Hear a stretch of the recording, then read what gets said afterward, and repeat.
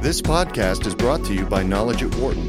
For more information, please visit knowledge.wharton.upenn.edu.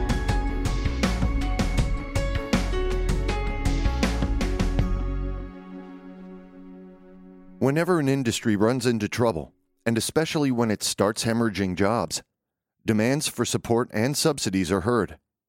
But does having an industrial policy really make sense? According to Howard Pack, a professor of business and public policy at Wharton, an interventionist government policy generally plays a limited role in bringing about an improvement.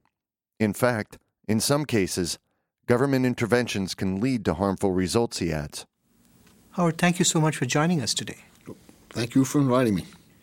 Well, I know we want to talk about industrial policy today, and I wonder if we can start with an article that you were kind enough to send me from the Washington Post some time ago.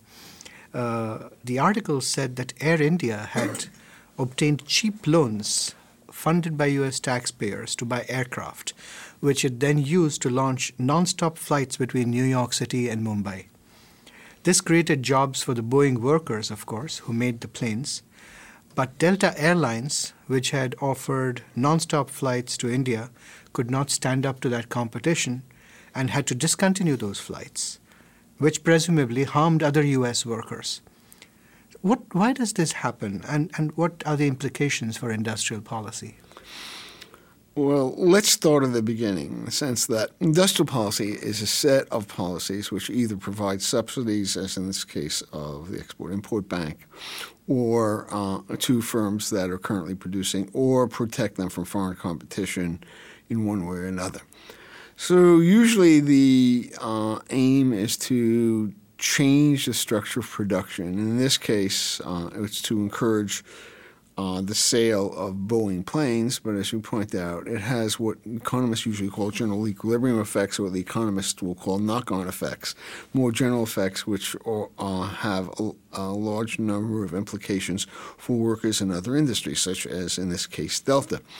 So the major effort here is to match stimulus that comes from other countries. In this case, the U.S. is constantly trying to help Boeing relative to Airbus. Airbus has been the beneficiary of huge numbers of subsidies from some of the European countries that participate in the Airbus production.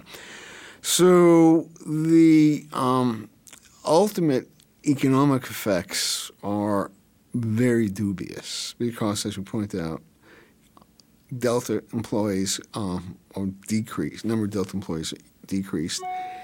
Airbus, on the other hand, the number of employees at Boeing goes up, and you're never sure about the total impact. But employment should not be the only consideration, because one consideration is clearly what is the effect on gross national product of the U.S. And this kind of subsidy usually has not had a beneficial effect in the long run on the U.S. So the political pressures are quite clear. Henry Jackson, who used to be the senator from the state of Washington, was called the senator from Boeing. Very effective senior senator, and he was very good at protecting Boeing. Others are very good in protecting, say, the beet sugar industry. But most of the time, it's to the detriment of consumers and taxpayers. So what we basically see is a set of political trade-offs without much in the way of careful attention to the economic effects. We will come back in a bit to the economic effects. What are some of the traditional arguments in favor of having an industrial policy? Well, the standard arguments are there are some good arguments for industrial policy, which would basically be something like the following. Say a company undertakes research and development. The R&D leads to unanticipated benefits for other sectors, which can then expand. There is then an argument for having R&D subsidies or perhaps tax benefits for R&D, assuming that you can encourage more of that. You're not just rewarding existing R&D. So that would be one thing. And a second thing, second meritorious argument is that firms provide training for workers for which they are not remunerated. Some of these workers go to other firms. If the skills which they have acquired are of use to other firms, the firms to which they move are not going to pay the cost of the initial training. That will be an argument for training subsidies. So in the lexicon of economists, these are real external economies. There's an argument to be made to get involved in these. But the real problem is designing them very often becomes not a matter of economic analysis, but blunderbuss approaches. So rather than giving an R&D subsidy or a training subsidy, there's a demand for tariff protection for the firm or the industry, or generalized subsidies, which don't really target the specific goal that you're after. And so it has become a favorite in a lot of ways, and most often it's used to justify what are perceived to be improvements in employment opportunities. But very often these have relatively little merit, and they are very expensive for consumers. What does the empirical evidence show? I mean, does it show that interventionist industrial policy makes sense? I think the empirical evidence is pretty clearly against it. And the reason it would be against it is that it would assume that the government officials know the pattern of productivity growth in various sectors, which they can't possibly know because the participants in the sector don't usually know, and the government can predict these things. And we know that that's pretty much impossible. So the usual examples of good industrial policy come from largely Japan in the 1960s, 70s, and 80s, where it was asserted that the rapid growth of the Japanese economy was attributable to government intervention helping some sectors and not others. But the empirical evidence pretty overwhelmingly shows that the sectors that were targeted positively by the Japanese government were often sunset sectors, not sunrise sectors, sectors which were declining and which political forces try to protect the existing sector. And at the same time, in the 1980s, there was a fairly widespread demand for efforts to counter Japanese resurgence in the semiconductor industry. And this was beaten back by a variety of forces. And since then, one can notice that Intel has done remarkably well, and the Japanese firms have basically had to abandon the field to either Korean firms or American firms, in this case Intel and AMD. So the evidence is pretty weak, and there has been a large amount of research in this on whether or not industrial policy can be a positive force for most economies. I mean, as we know, the Japanese economy has been, struggling for a while. Given the track record that Japan had in having used industrial policy successfully in the past, why have they not been able to use industrial policy to revive the economy now? Well, the evidence is not very robust that they were able to use it effectively. For example, it's pretty well known among people who work on this stuff that the Japanese government discouraged the automakers in the 1950s and 60s, saying you'll never be able to compete with GM. And the sectors it did encourage probably would have done quite well without the encouragement of the government. After all, Sony is a very innovative company, or Sharp at that point were very innovative companies. And the whole point of industrial policy is that the government has to anticipate which sectors will emerge internationally. In its early stages, Japan had some easy targets. It was coming out of World War II, most of its productive capacity had been destroyed, but it has to be remembered that as early as 1905, Japan was able to mount its own battleships and defeat Russia in the Russo-Japanese War in 1905. So that basically in the immediate post-World War II period, Japan was targeting specifically American industries and, say, auto, most importantly, iron and steel, but a few other industries in which it was able to borrow the technology, sign technology licensing agreements. And that was easy because it was a stable industry with stable production and fairly high growth in the world markets. But that is, but to engage in industrial policy now would mean that the Japanese officials would have to somehow figure out the innovation likely go on in the world and, say, compete with Facebook or Zynga. That's very unlikely, and it would not generate that many jobs. And it is arguable that industrial policy actually is partly, though not totally, responsible, obviously, for Japan's stagnation of the past 2 decades, because Japanese banks did not have to evaluate loans. They were told by the government which sectors to lend to. And what happened was that once they ran into a crisis, the country ran into a crisis, the banks were more or less paralyzed in trying to figure out which sectors, which firms to lend to. And so it's partly contributed to the problems. Now, like Japan, Europe also is struggling mightily right now with its own economic situation. Given all the challenges that the Eurozone is facing, is there a case to be made where some form of industrial policy might help in securing the future of the Eurozone? I think the Eurozone problems really stem from a much different set of questions. Namely, the Eurozone assumed that by having one currency starting about 10 years ago, that most countries would fall into place. But one knew at the time that there were vastly different productivity levels between, on the one hand, the northern countries like Germany and Austria and Holland, and the southern tier countries now referred to as PIG, Portugal, Italy, Greece, and Spain, and one might throw in Ireland, I'm not so sure.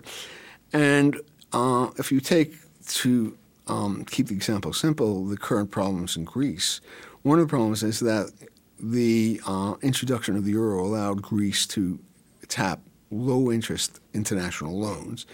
The Greek economy spent more than it was producing. That is, it was had a large import surplus, imported more than it exported, and was able to finance that by low-cost borrowing. If Greece were not part of the EU, say it were Senegal or Pakistan, it would go to the International Monetary Fund, and the IMF would tell it, you have to reduce spending in the country to free resources for exports, and simultaneously you would have to devalue your currency so as to make your exporting more competitive, or, say, in the case of Greece, to make tourism more attractive to people from Northern Europe, because it will be cheaper. But Greece is no longer on the drachma, it's on the euro, and therefore it can't do it. And I think the problems in Europe are basically macroeconomic in nature and not due to structural problems. There are some structural problems. They tend to be the rigidities in the labor market. So it's not an industrial policy one needs, but a relaxation of some of the tight controls on labor mobility within the countries. Would you say that emerging markets like China, India, and Brazil have been using industrial policy to some degree to drive their growth? And what lessons can be learned from those markets? Okay, so the simplest way to do it is India. India has had remarkable growth since, one can pretty much date it, since 1991. India was in a very bad situation, asked the International Monetary Fund for guarantees and for loans. And India accepted IMF advice, which was partly formulated by Indian economists, that it should devalue its currency, take off limits on imports, quantitative restrictions, reduce its tariffs, and reduce industrial licensing. So what India did then could be called reverse industrial policy, dismantling the industrial policy which prevailed from 1947 until 1991. So that helped India a lot. And the runaway success stories in India in the IT sector, Infosys and Wipro, were basically based on the fact that the IITs, the Indian Institutes of Technology, had produced large numbers of graduates who were very good and relatively inexpensive to employ. And that had little to do with government pro-IT policy by the government. Indeed, much of it was successful precisely because it could bypass the government. Satellite, which was very important for uploading and downloading programs, was put up by Texas Instrument, not the Indian government, although afterwards the Indian government ratified some of these things. So in the case of India, it's the dismantling of industrial policy rather than industrial policy per se. Brazil, I think, is a different story. A lot of Brazilian growth has been based on agricultural production, commodity production, and in some sense it's critically dependent on exports to China, for example, soybeans and others. It does have an industrial sector, but I defy you to go to Walmart and find an industrial product from Brazil. China is a different case. The Chinese government has obviously tried very hard to build up specific sectors. It's had special economic zones, Shenzhen and other places. And there has been some success. A co-author, Justin Lin, who's a major economic figure in China, who's currently the chief economist and vice president of the World Bank, will argue correctly, I think, that industrial policy has been partly responsible for China's success, though its national investment rate of over 40% does contribute to this success. But China is a very different story because it's so large that it is a very attractive target for foreign direct investment. And therefore, it has been the beneficiary of huge amounts of FDI, and that has helped propel its growth. Another very interesting phenomenon is the growth of global supply chains and production networks. How do they influence industrial policy in developed markets? Well, in some sense, it's a very important question, actually, because many countries, especially in sub-Saharan Africa, but also in the Middle East and North Africa, have very small manufacturing base. That is, in most of sub-Saharan Africa, countries have a ratio of manufacturing employment to total employment of less than 10%. Same thing is true in Middle East and North Africa. And having worked on both recently, my understanding of it is that the countries really have a need for foreign direct investment to provide jobs in the short term. So the Arab Spring might have been precluded had there been more rapid FDI inflows into the countries. So becoming part of global chains is very important. It's one of the few quick ways into manufacturing because the firms, if they locate, will pay for the investment, bring in the equipment, will bring in management and so on, and can provide a lot of jobs in the short term. The real problem is that firms look all around the world, and currently wages in China are going up pretty rapidly. And it is possible some of the jobs that China will vacate on the low end of the spectrum will migrate to the Middle East and North Africa, certainly to Middle East and North Africa and sub-Saharan Africa.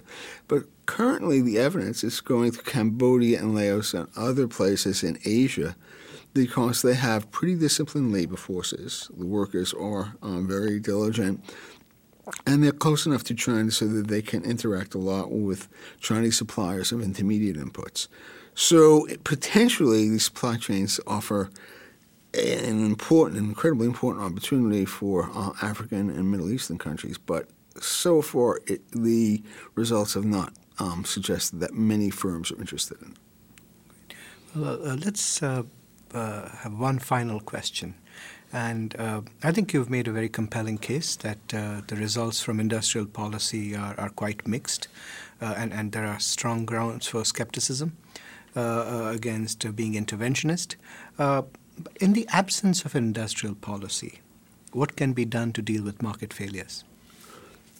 Well, if you bring up market failures, sort of the kinds of things I was talking about earlier, namely training takes place, firms pay for it, and then other firms benefit from it. You do need tax and subsidy policies, but you have to identify where the failure is and address the specific failure, whether or not it's R&D, subsidy, or tax benefits, or training subsidies or benefits. And but that is very different from generalized blunderbuss industrial policy where you say, let's protect an entire industry rather than try to target the particular sources of the market failure. Howard, thank you so much for speaking with us today. You're welcome. For more business news and analysis from Knowledge at Wharton, please visit knowledge.wharton.upenn.edu.